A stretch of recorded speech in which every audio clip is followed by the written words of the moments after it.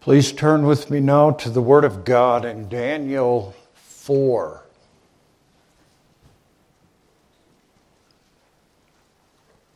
We're going to begin reading at verse 19, where Daniel, having heard Nebuchadnezzar's dream of the great tree that was cut down, is amazed and troubled by the dream, but goes on to interpret the dream as a warning to King Nebuchadnezzar. Then Daniel, whose name was Belteshazzar, was astonished for 1 hour, and his thoughts troubled him.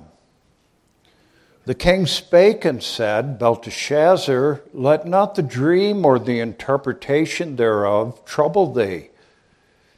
Belteshazzar answered and said, My Lord, the dream be to them that hate thee, and the interpretation thereof to thine enemies. The tree which thou sawest, which grew and was strong, whose height reached unto the heaven, and the sight thereof to all the earth, whose leaves were fair, and the fruit thereof much, and in it was meat for all, under which the beasts of the field dwelt, and upon whose branches the fowls of the heaven had their habitation. It is thou, O king, that art grown and become strong. For thy greatness is grown and reacheth unto heaven, and thy dominion to the end of the earth. And whereas the king saw a watcher and an holy one coming down from heaven and saying, Hew the tree down and destroy it, yet leave the stump of the roots thereof in the earth, even with a band of iron and brass and the tender grass of the field, and let it be wet with the dew of heaven, and let his portion be with the beasts of the field, till 7 times pass over him. This is the interpretation, O king, and this is the decree of the Most High, which is come upon my lord the king, that they shall drive thee from men, and thy dwelling shall be with the beasts of the field, and they shall make thee to eat grass as oxen, and they shall wet thee with the dew of heaven, and 7 times shall pass over thee, till thou know that the Most High ruleth in the kingdom of men, and giveth it to whomsoever he will. And whereas they commanded to leave the stump of the tree roots, thy kingdom shall be sure unto thee. After that thou shalt have known that the heavens do rule. Wherefore, O king, let my counsel be acceptable unto thee, and break off thy sins by righteousness, and thine iniquities by showing mercy to the poor, if it may be a lengthening of thy tranquility. All this came upon the king Nebuchadnezzar. At the end of 12 months he walked in the palace of the kingdom of Babylon. The king spake and said, Is not this great Babylon that I have built for the house of the kingdom by the might of my power and for the honor of my name, of my majesty? While the word was in the king's mouth, there fell a voice from heaven saying, O King Nebuchadnezzar, to thee it is spoken, the kingdom is departed from thee. And they shall drive thee from men, and thy dwelling shall be with the beasts of the field. They shall make thee to eat grass as oxen, and 7 times shall pass over thee, until thou know that the Most High ruleth in the kingdom of men, and giveth it to whomsoever he will. The same hour was the thing fulfilled upon Nebuchadnezzar, and he was driven from men, and did eat grass as oxen, and his body was wet with the dew of heaven, till his hairs were grown like eagle's feathers, and his nails like birds' claws. And at the end of the days, I, Nebuchadnezzar, lifted up mine eyes unto heaven, and mine understanding returned unto me, and I blessed the Most High, and I praised and honored him that liveth forever, whose kingdom is an everlasting, whose dominion is an everlasting dominion, and his kingdom is from generation to generation. And all the inhabitants of the earth are reputed as nothing, and he doeth according to his will in the army of heaven and among the inhabitants of the earth, and none can stay his hand or say unto him, What doest thou? At the same time my reason returned unto me, and for the glory of my kingdom mine honor and brightness returned unto me, and my counselors and my lords sought unto me, and I was established in my kingdom, and excellent majesty was added unto me. Now I, Nebuchadnezzar, praise and extol and honor the King of heaven, all whose works are truth, and his ways judgment, and those that walk in pride he is able to abase. Verses 34 and 35 are the text for this evening's sermon, especially verse 35. At the end of the days, I, Nebuchadnezzar, lifted up mine eyes unto heaven, and mine understanding returned unto me, and I blessed the Most High, and I praised and honored him that liveth forever, whose dominion is an everlasting dominion, and his kingdom is from generation to generation. And all the inhabitants of the earth are reputed as nothing, and he doeth according to his will in the army of heaven and among the inhabitants of the earth, and none can stay his hand or say unto him, What doest thou? That's Nebuchadnezzar's confession of God's sovereignty,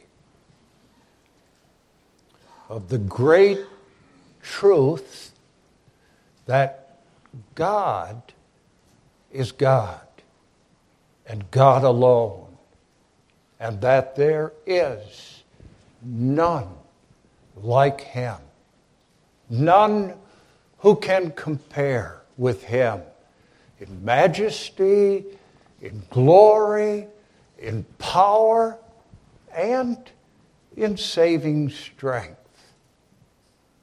God is God alone. And Nebuchadnezzar's confession of God's sovereignty is one of the most remarkable confessions of that great truth that you will find anywhere in the Word of God.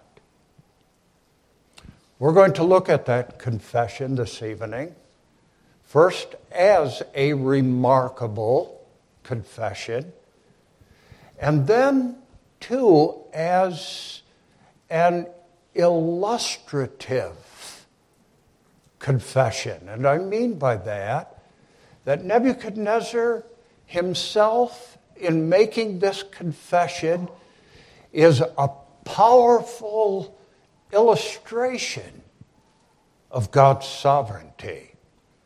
Because, as I hope to show you, Nebuchadnezzar's confession is not the confession of a man whose heart was changed and who was, in making that confession, a child of God.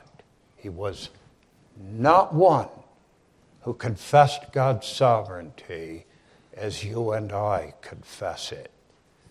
And finally, I want to talk about the importance of this confession, because Nebuchadnezzar, in making this confession, makes it not for himself, but for God's people. Those of God's people who were captives in Babylon by his hand, as well as God's people today. And he makes that confession for God's people for their comfort, so that they can be sure, so that you and I can be sure that nothing happens by chance. Nothing in our own lives happens by chance, but all things under the sovereign direction and control of God. And so that we say, in all the changing circumstances of our lives, this God is our God, and he will be our guide even unto death. So first of all, the confession itself.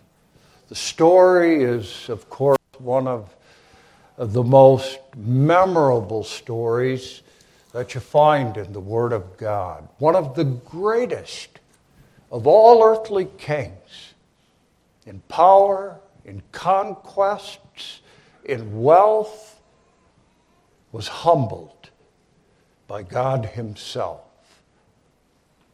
Nebuchadnezzar had already, at the time of this dream, shown his pride. His pride in his own power and wealth when he made that image of gold and demanded that all the peoples of his kingdom worship that image of gold. He was really claiming to be God when he set up that image and describing all that had ever happened to himself. All those victories over the other nations, including Israel, were his. But even though he had seen something of the power of God, when Daniel's three friends were delivered from the fiery furnace, Nebuchadnezzar had not at all humbled himself. And so God sent him this dream as a warning. The dream of a great tree that was cut down, though its stump was left in the earth, and which for 7 years was, as Daniel said, wet with the dew of heaven and left in the fields with the beasts for 7 years. Nebuchadnezzar did not take Daniel's warning. Daniel pleaded with the king. Wherefore, O king, let my counsel be acceptable unto thee, and break off thy sins by righteousness, and thine iniquities by showing mercy to the poor, if it may be a lengthening of thy tranquility. About a year later, Nebuchadnezzar, walking on the walls of Babylon, boasted openly of his power and majesty as the king of the whole world of that day. Is not this great Babylon that I have built for the house of the kingdom by the might of my power and for the glory of my majesty?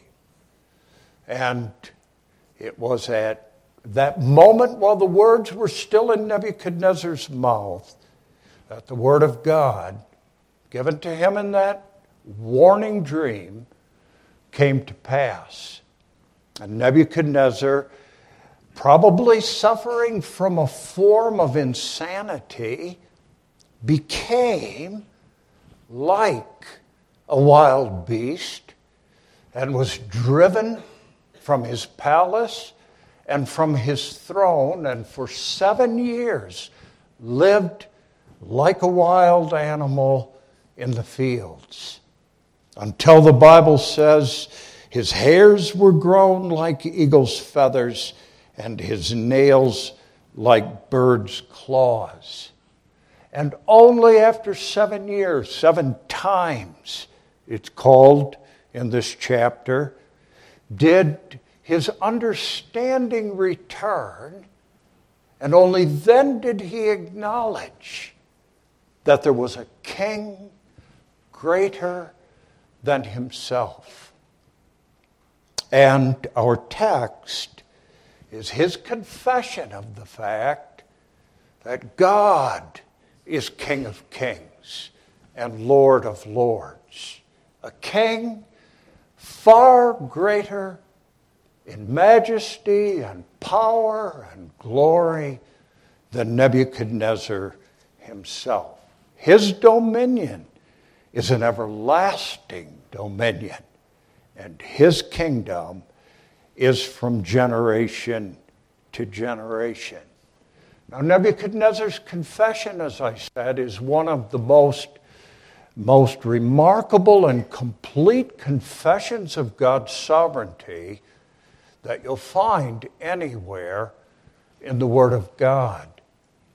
And I want to begin this evening by pointing out to you some of the notable features of Nebuchadnezzar's confession.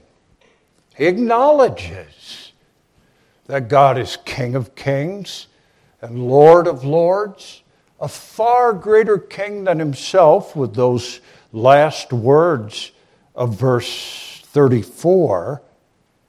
But then in verse 35 especially, he acknowledges that in comparison to God, he, with all the other inhabitants of the earth, is nothing. Nothing at all. His power, his wealth, his conquests are nothing in comparison to God himself.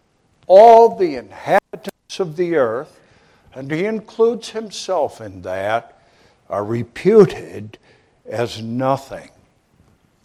But then Nebuchadnezzar goes on, and that's remarkable, to confess that God, unlike Nebuchadnezzar himself, has sovereignly and eternally willed, decreed, planned all things. He doeth according to his will.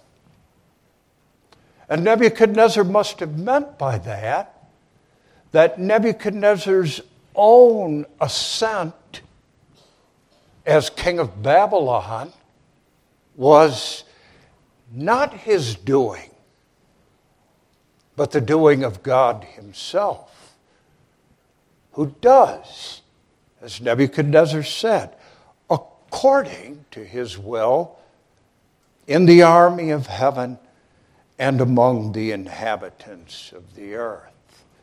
And that's part of God's sovereignty, what we confess about God's sovereignty, that he has, as Lord of all, sovereignly and eternally decreed everything that comes to pass. From the smallest of events, the fall of a raindrop, to those events that shake and change the course of history. And he confesses, too, that God has not just eternally decreed or willed all things, but that he is the one who brings everything to pass. Nothing happens by chance, but all things by his hand. That's part of Nebuchadnezzar's confession. We call that the efficaciousness of God's decree. But all that means is that God, who has decreed all things, also makes all things happen. His will is not just a plan, but powerful, the cause of all that happens. He confesses, too,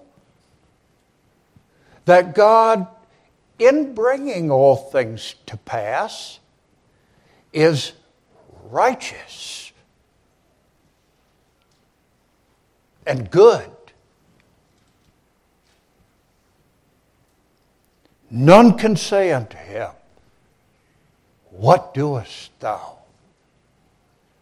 Confesses that no one can even question God's ways and God's works and what he has eternally decreed. There is, as Paul puts it in Romans, no unrighteousness with God. Confesses, too, that God, in bringing all things to pass, does so in a way that is powerful. None can stay his hand or say unto him, what doest thou? That's all part of what we confess when we say that God is sovereign. He even says something about God's purpose as the one who has decreed all things and brings them to pass. That's why that word army is so important. He does according to his will, Nebuchadnezzar says, in the army of heaven and among the inhabitants of the earth. Nebuchadnezzar uses that word to refer especially to the angels, but it applies to all things and refers to the fact that under the sovereign direction and control of God, everything, angels, devils, men and women, thinking, willing creatures, as well as the brute creation, march like an army in perfect step to do God's will, to accomplish his purpose. And Nebuchadnezzar is acknowledging, really, the fact that he also marches in obedience to God to accomplish God's purpose. An amazing confession. To apply what Nebuchadnezzar says today, that means that our president and vice president, the members of Congress, the governor of this state and of the other states, wicked men like the ruler of Russia, all are part of that army and march in perfect harmony to accomplish God's purpose. To use the words of Paul in Romans 8, they all work together, doing God's work, doing it in perfect harmony. We don't see that harmony. But it's there nevertheless. All things work together. And of course, as Paul adds, work together for good to those who love God and who are the called according to his purpose. That's Nebuchadnezzar's confession of God's sovereignty. Now, I said that confession, that Nebuchadnezzar himself in making that confession, is an illustration of God's sovereignty. And an illustration of God's sovereignty because he makes that confession as a wicked and unbelieving man. As a man whose heart was not changed by what had happened to him. When you read those closing verses of Daniel 4, and perhaps you wonder if that's indeed the case. I blessed the Most High, and I praised and honored him that liveth forever, whose dominion is an everlasting dominion, and his kingdom is from generation to generation. Or this, verse 37, I, Nebuchadnezzar, praise and extol and honor the King of heaven, all whose works are truth, and his ways judgment, and those that walk in pride he is able to abase. I'm saying that those words of Nebuchadnezzar are still the words of a wicked, idol-worshiping, unbelieving man. And that the confession he makes, therefore, is a confession that he was forced to make in spite of himself by our sovereign God.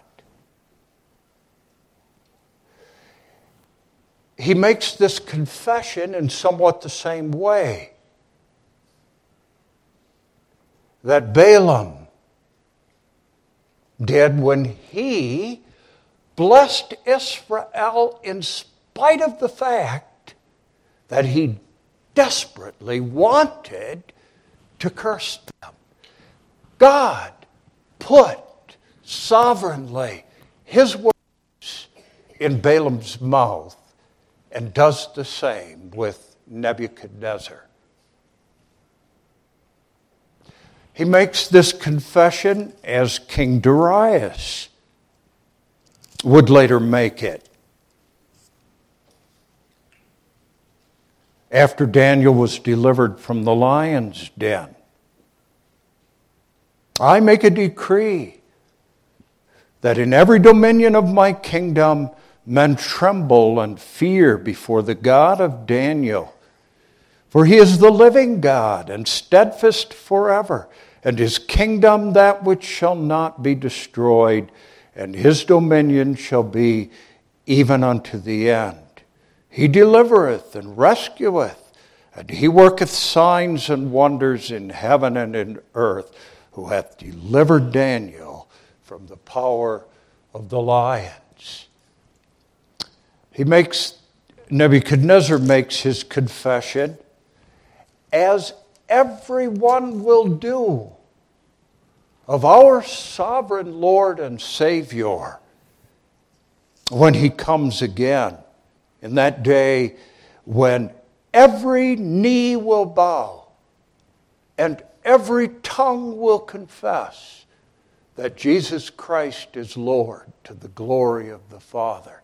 Not all as believers. Why do I say that? Well, you maybe noticed that in Darius' confession, very similar to Nebuchadnezzar's, that there's something missing.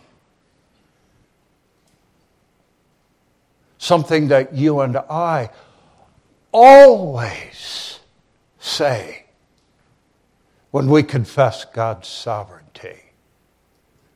We say, don't we?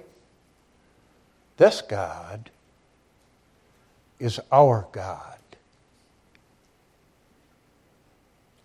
And we say that because we know Him in Christ Jesus and have seen what He, as Lord of Lords and King of Kings, Lord of Pilate, Lord of Herod, Lord of Judas, did on our behalf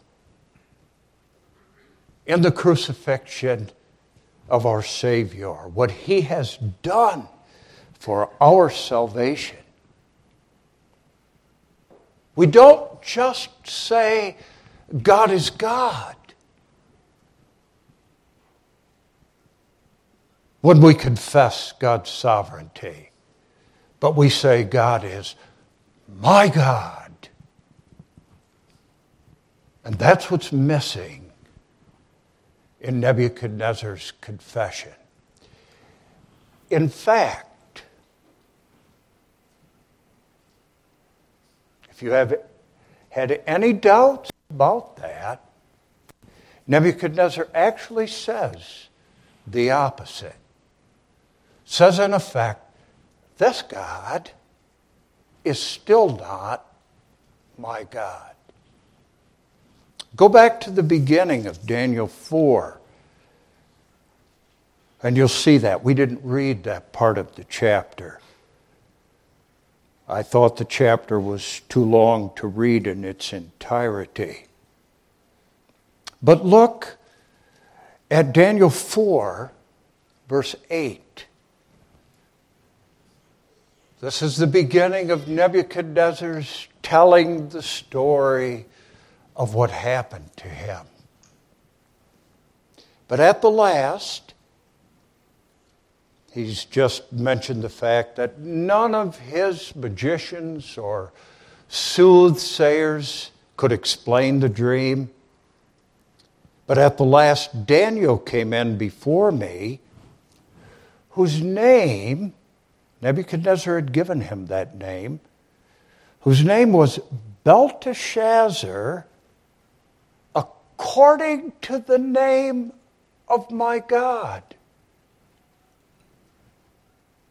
in whom is the spirit of the holy gods. And before him I told the dream. Nebuchadnezzar worshipped a god named Bel, one of the idol gods of the Babylonians. And you probably know that when Daniel and his 3 friends were brought to Babylon as captives and servants of Nebuchadnezzar, that Nebuchadnezzar deliberately changed their names so that their names no longer included God's name, but the names of his idol gods. Changed Daniel's name, which meant God is judge, to Belteshazzar, which means something like that, but Bel is judge. And so Nebuchadnezzar says, part of the story of what happened to him, Daniel came in before me, whose name was Belteshazzar, according to the name of my God.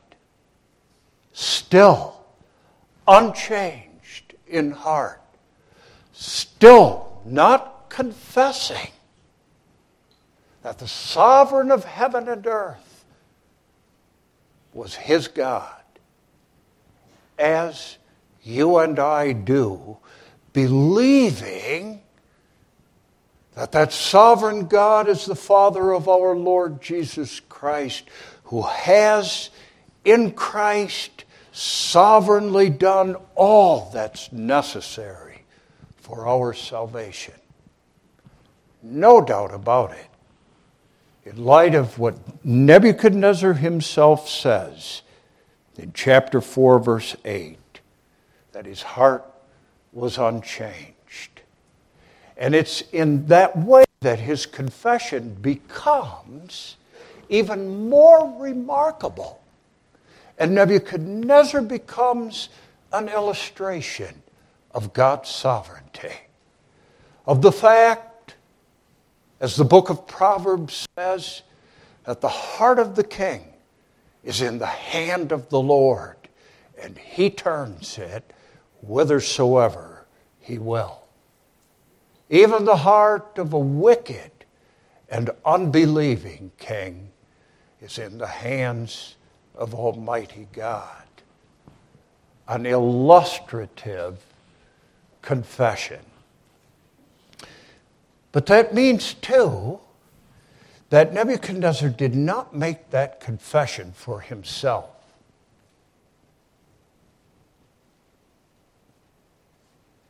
He didn't need it, didn't want it.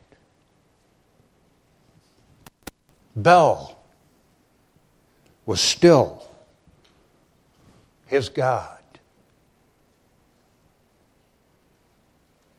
He makes that confession, and that's why it's here in the book of Daniel.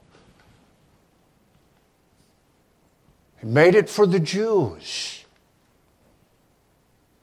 of that day, and he makes it for every true Jew. And that includes, of course, you and me. For, as Paul puts it in Romans, he is not a Jew which is one outwardly, nor is that circumcision which is outward in the flesh, but he is a Jew which is one inwardly, and circumcision is that of the heart. You and I, by the sovereign grace of God, belong to that true Jewish nation for whose sake these things are recorded in the Word of God. And they're there for our comfort.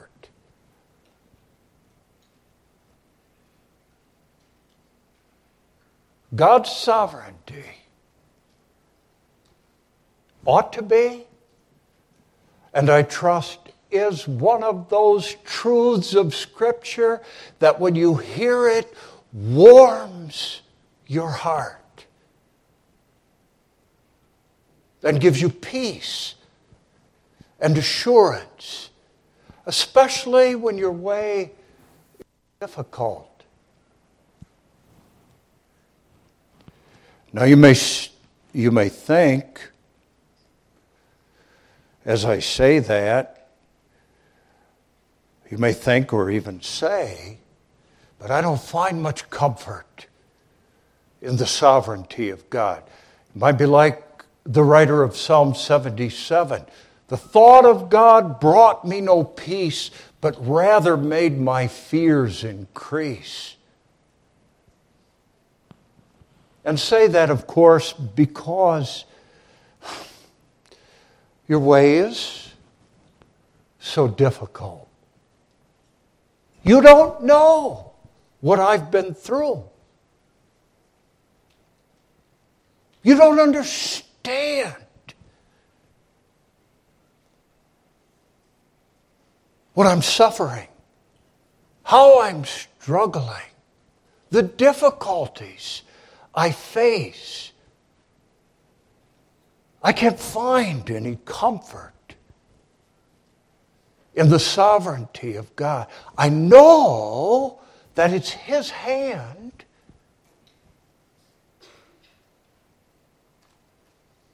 I'm sure of that. But I don't find any peace.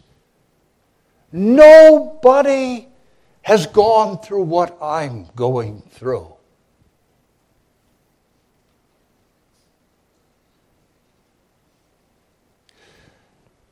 But when that's your attitude, you have to go back to the days of Daniel in your mind.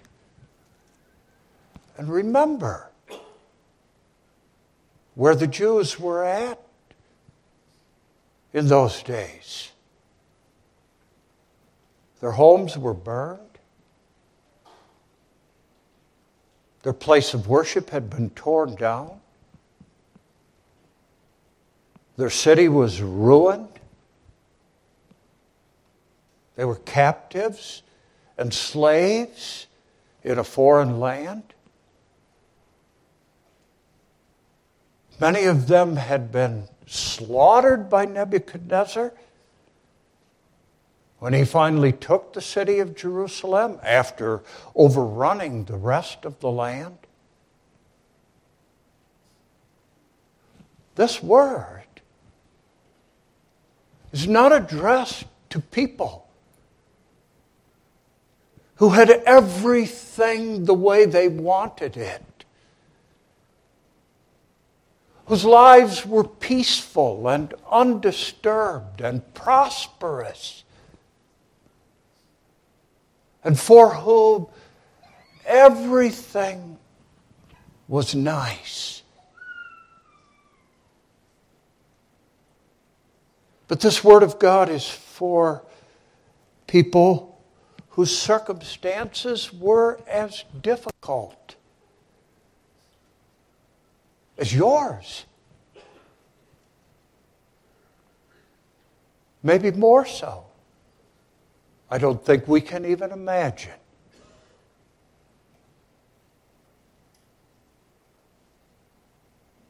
What those Jews had gone through at the hands of Nebuchadnezzar, who makes this confession for them of God's sovereignty, and who became for them, in making this confession, an illustration of the fact, for God's people the comforting fact, that He doeth according to His will in the army of heaven and among the inhabitants of the earth. In fact, this confession was for Daniel himself. And he shows in his attitude to King Nebuchadnezzar, shows in what he said to Nebuchadnezzar, that he understood the sovereignty of God and had found in that great truth His peace. Especially his words of pleading with Nebuchadnezzar. Let my counsel be acceptable unto thee, and break off thy sins by righteousness, and so on. But he had already said, when he first heard the dream be to them that hate thee, and the interpretation thereof to thine enemies. Do you understand that when Daniel said those things to Nebuchadnezzar, he was talking to a man who had torn him, still just a boy, from his home and family in Judah, brought him to Babylon, made him in Babylon a eunuch, castrated him, and then made him the son of a prince in Judah, a servant, in the palace of Nebuchadnezzar. How would you react to that? Would you have spoken to Nebuchadnezzar the way that Daniel does in this chapter? Served him faithfully as Daniel did? I tell you, my dear fellow believers, Daniel was like that only because he understood Nebuchadnezzar's confession and was able to add to that confession in all that had happened to him. Add those words, this God is my God. And he did not even have the record, not yet, of what God would do for his people in Jesus Christ. All he had were the promises. But they were enough. The promises that showed even in the Old Testament for those thousands of years before Christ came what the sovereignty of God means for those whom he's eternally loved and made his own.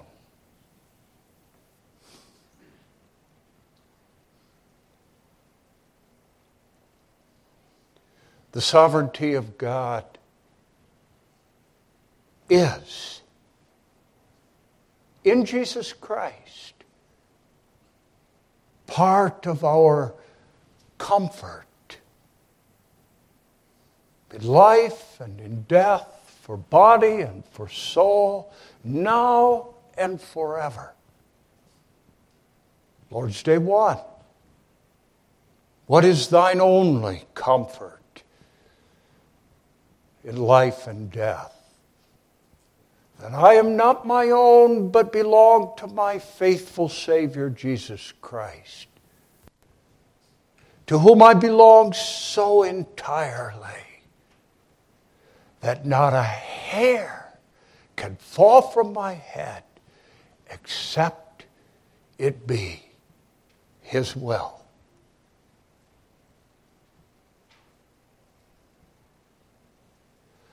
So you must take Nebuchadnezzar's confession as your own, but add, always add those words.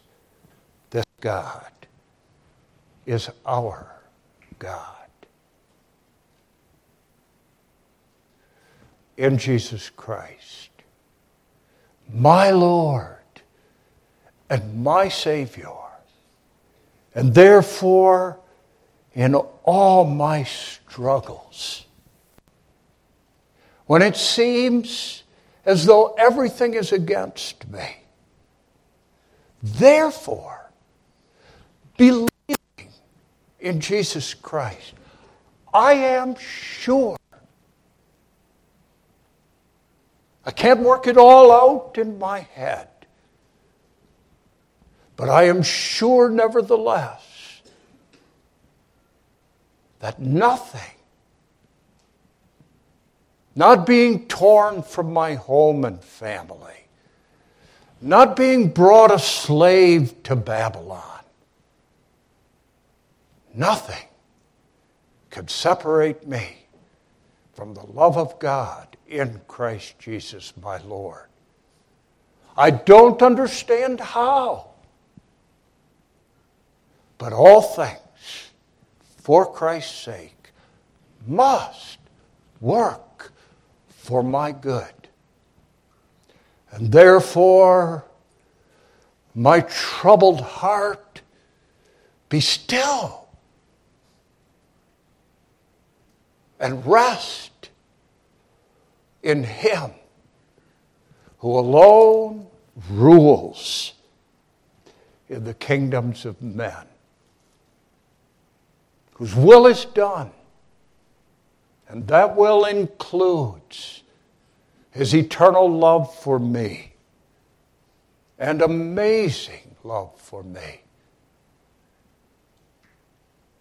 His will make all things work together for my good. That's God's word for you and for me this evening. God grant us His peace. Amen. Eternal and almighty God, we thank Thee that Thou art God alone, and in Jesus Christ our Lord, our God, and our Father. Give us grace to rest in that truth, and especially when our way is dark and difficult, give us the peace of knowing that Thou doest according to Thy will in the army of heaven and among the inhabitants of the earth, that none can stay Thy hand or say unto Thee, what doest Thou? Forgive us our doubts and fears. We ask it all in the name of our faithful Savior, Jesus Christ. Amen.